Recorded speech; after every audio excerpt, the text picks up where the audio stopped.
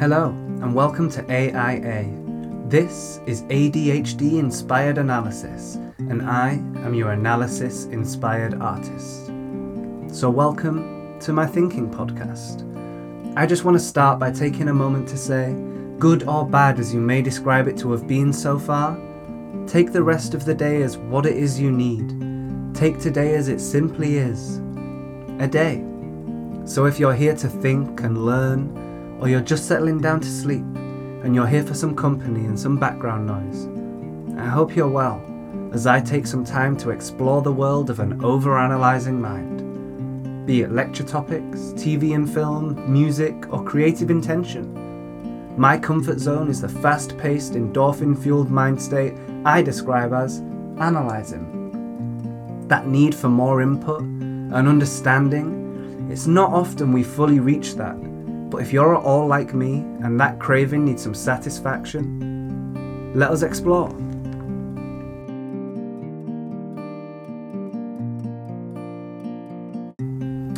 Right, now I want to take some time to discuss some things that I found particularly thought-provoking in the recent months. These might have been things that came out of lectures, or they could have been things that were conjured up in my own mind. I'll try my very best to let you know. But for as of right now, they're just scribbles. This is something that came from a lecture that I was listening to by the incredible person and philosopher, Mr. Alan Watts. And he quoted somebody else, and unfortunately I can't remember off the top of my head who that was. But the quote was, "Everybody has the potential to do great good, and everybody has the power to do great evil." Take that for a moment, let it sit with you. Everybody has the potential to do great good, and everybody has the power to do great evil. What are you doing with your potential? And do you abuse your power? These are things that we could be thinking about on a daily basis, should be thinking about on a daily basis, but they don't necessarily fall into our mind because we're so preoccupied, which is entirely understandable. Everything is hectic, it's been designed that way. We're distracted.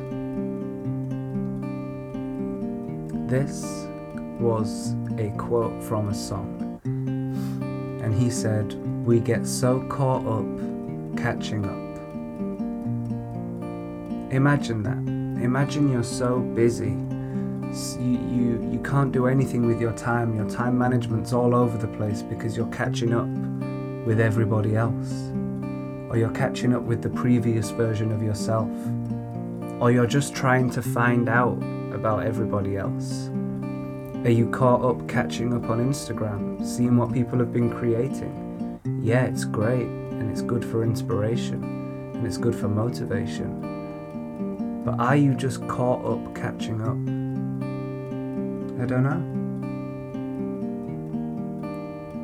Who was this? This next one was a quote from a song by the Canadian rapper Dax. And I admire him, I admire what he talks about, I admire the way he articulates himself and he communicates. He's been through a roller coaster, and towards the end of one of his songs called Dear God, he says, there's more to perceive in life than you can see with your own two eyes. How magical is that? Do you think that just went over your head if you'd have listened to the song? Not to say you wouldn't have caught it. Of course you'll hear what he's saying. But does that resonate with you? Does it sit with you? Is it something that you carry forward? Or do you just get caught up catching up on the latest song? Remember, there is more to perceive in life than you can see with your own two eyes. And this takes me on to another phenomenal quote by Mr. Alan Watts once again. He's speaking in his lecture about the 5 pigments that are making up our entire universe. And there are only 5 of them. In everything that you see, there's only 5 pigments. Look at that beautiful tree, or that flower, or that phenomenal piece of art. There's only 5 pigments for you to see. but you see so much more. And he says, if you see life in 5 pigments, you are blind. He then goes on to say, if you hear life as 5 tones, then you are deaf. Because like there are only 5 pigments, there's only 5 tones. And within that we have such a variety. We have music, we have poetry, we have animal noises, we have mating calls. We have so much within those 5 tones, and we have so much within those 5 pigments. But if you spend your time breaking them down, I think this is what he's referring to. If you see life in 5 colours and you break everything down into those 5 colours, and you look at that tree and you just see the 5 different pigments, and you look at that artwork and you break it down into its 5 pigments, or you listen to music and you turn it all the way down and you disconnect and you turn it into the 5 tones, you're blind and deaf. You should enjoy them for what they are. The creations. Creations from 5 pigments of colour and creations from 5 tones of sound. And we have everything that you've ever experienced within that. How phenomenal. This is something that came from my head, and I'm not particularly too sure. Hopefully it's just something that can move some kind of intention in your head, or maybe help you get over something, or whatever it may be. I hope it's beneficial. And I said, I think it's all just a long and winding process of trials and tribulations that will both aid and crumble us. It's essentially the pieces we choose to put back together that make up the entity that we are. So try to be constructive with which you choose to rebuild yourself with. I'll read that back for you. I think it's all just a long and winding process of trials and tribulations that will both aid and crumble us. It is essentially the pieces we choose to put back together that make up the entity we are. We need to attempt to be more constructive with which you choose to rebuild yourself with. Now I want to take you back to a quote from the very first episode, my introductory episode, and this is something that still to this day, months later, provokes so much thought within me. This is something I came up with on my head, and it's helped me. It's helped me disconnect from the illusion. It's helped me ground myself. It's helped me find relevance and see the duality. And it's such a simple quote. Love is an intimate and intoxicating feeling between a self and their perception. Wow, love is an intimate and intoxicating feeling between a self and its perception. We all know love is intimate. We all know that love is intoxicating.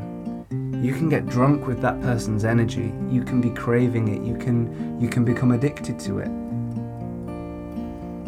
But all that is a feeling between yourself and a perception that you own.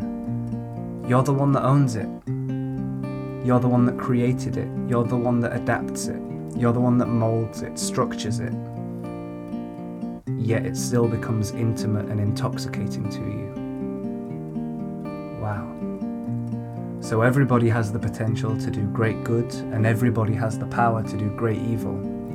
We do get so caught up catching up. There is more to perceive in life than you can see with your own 2 eyes. If you see in 5 colours, you are blind. If you hear life in 5 tones, you are deaf. I think it's all just a long and winding process of trials and tribulations that will both aid and crumble us. It's essentially the pieces we choose to put back together that make up the entity we are. We need to attempt to be more constructive with which we choose to rebuild ourselves with. Love is an intimate and intoxicating feeling between a self and a perception. This is your friendly reminder. Life moves quickly. Take a moment for yourself. however you do that. I've chosen to light an incense and try and take a moment just before we discuss the next topic for today. Have you taken a moment for yourself today? When was the last time you did take a moment for yourself? Take it now.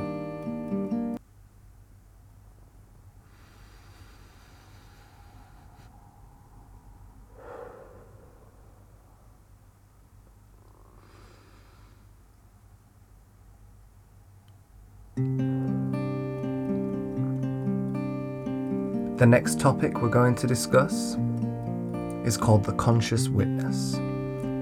This was sparked when listening to Russell Brand's Under the Skin podcast, where he was talking to a monk, and he used the term the conscious witness for the observer within one's head. And it sparked a whole spiral of discussion and conversation with me and my own conscious witness. How would I describe the conscious witness? You know the scene from Harry Potter where Hagrid tells them something he really shouldn't have told them, and he goes, "Oh, shouldn't have said that." It's that within your own head. That I sent a message an hour ago and I still haven't got a response. Maybe they're dealing with X, Y, and Z. Or maybe it's because I said A, B, and C. The part of you that observes this and says, you think that because of X, Y, and Z, so it must be A, B, and C. This conscious witness is responsible for many things. It's the part that observes you. The part that when you're having your moment or your breakdown or your uncontrollable whatever, and it asks you, are you done? The part that asks you, are you sure?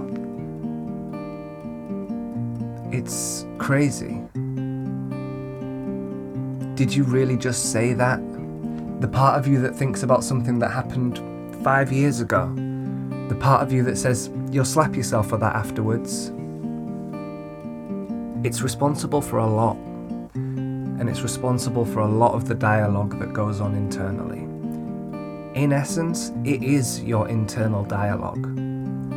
But if you're like me, I conversate with that internal dialogue. We speak for hours. We could be watching a movie and I'll be talking about the way that the director chose to put the camera over here and the way that that affects all of this, while this present version of me is just completely enjoying the movie. But the subconscious witness, he's looking at costume, he's looking at intention, he's looking at script, he's looking at what did the actor do when they just went out of frame? Did they go and sit down? Did they go and read a magazine? Are they going over their script? Have they just gone to go and sit in a trailer? This subconscious witness is phenomenal. But what we need to understand is the witness responsible for self-love? Or a lack thereof? Self-loathing? What a bizarre concept. The subconscious witness is constantly talking to you, constantly articulating its intention, your intention, and the intention of others around you. So surely it would only make sense if he's the one responsible for emotion, if he's the one responsible for lust, for desire, for inspiration, for motivation. So how do we let it get away from us? How do we let it become a negative? Why do we fuel the subconscious witness's negative aspect? Is it the way we were taught? Is it how we were raised? Is it the way that we were at school? Is it our relationships with others? There's a lot to explore. For a lot of us, this conscious witness happens subliminally. We're not completely aware of it. Maybe we lack perception of it. Is it possible that a lack of self-perception comes from a lack of self-communication, leading to self-love, a lack thereof, or self-loathing? Do we just need to communicate with our conscious witness? Or do we need to completely ignore them? This is something you'll have to learn for yourself. Maybe your conscious witness is going to adapt and become more beneficial. Maybe it hurts you right now. Maybe it's your best friend. Maybe it's the one that gets you through the day. Come on, you've got this. Maybe it's the one that tells you, stay in bed, you can't do this. But the lack of self-communication, it leads to a lack of self-compassion. And that's an issue. So what can we do? Not a lot. Take today for simply what it is. A day. Go on, live your life. But observe your conscious witness. Observe your perception of love, of friendship. Don't get caught up catching up. Use your potential to do great, and be wary of your power to do great evil. There's more to perceive than you can see with your own two eyes. And don't look in 5 pigments, and don't listen in 5 tones. You've got this. Have a beautiful rest of your day.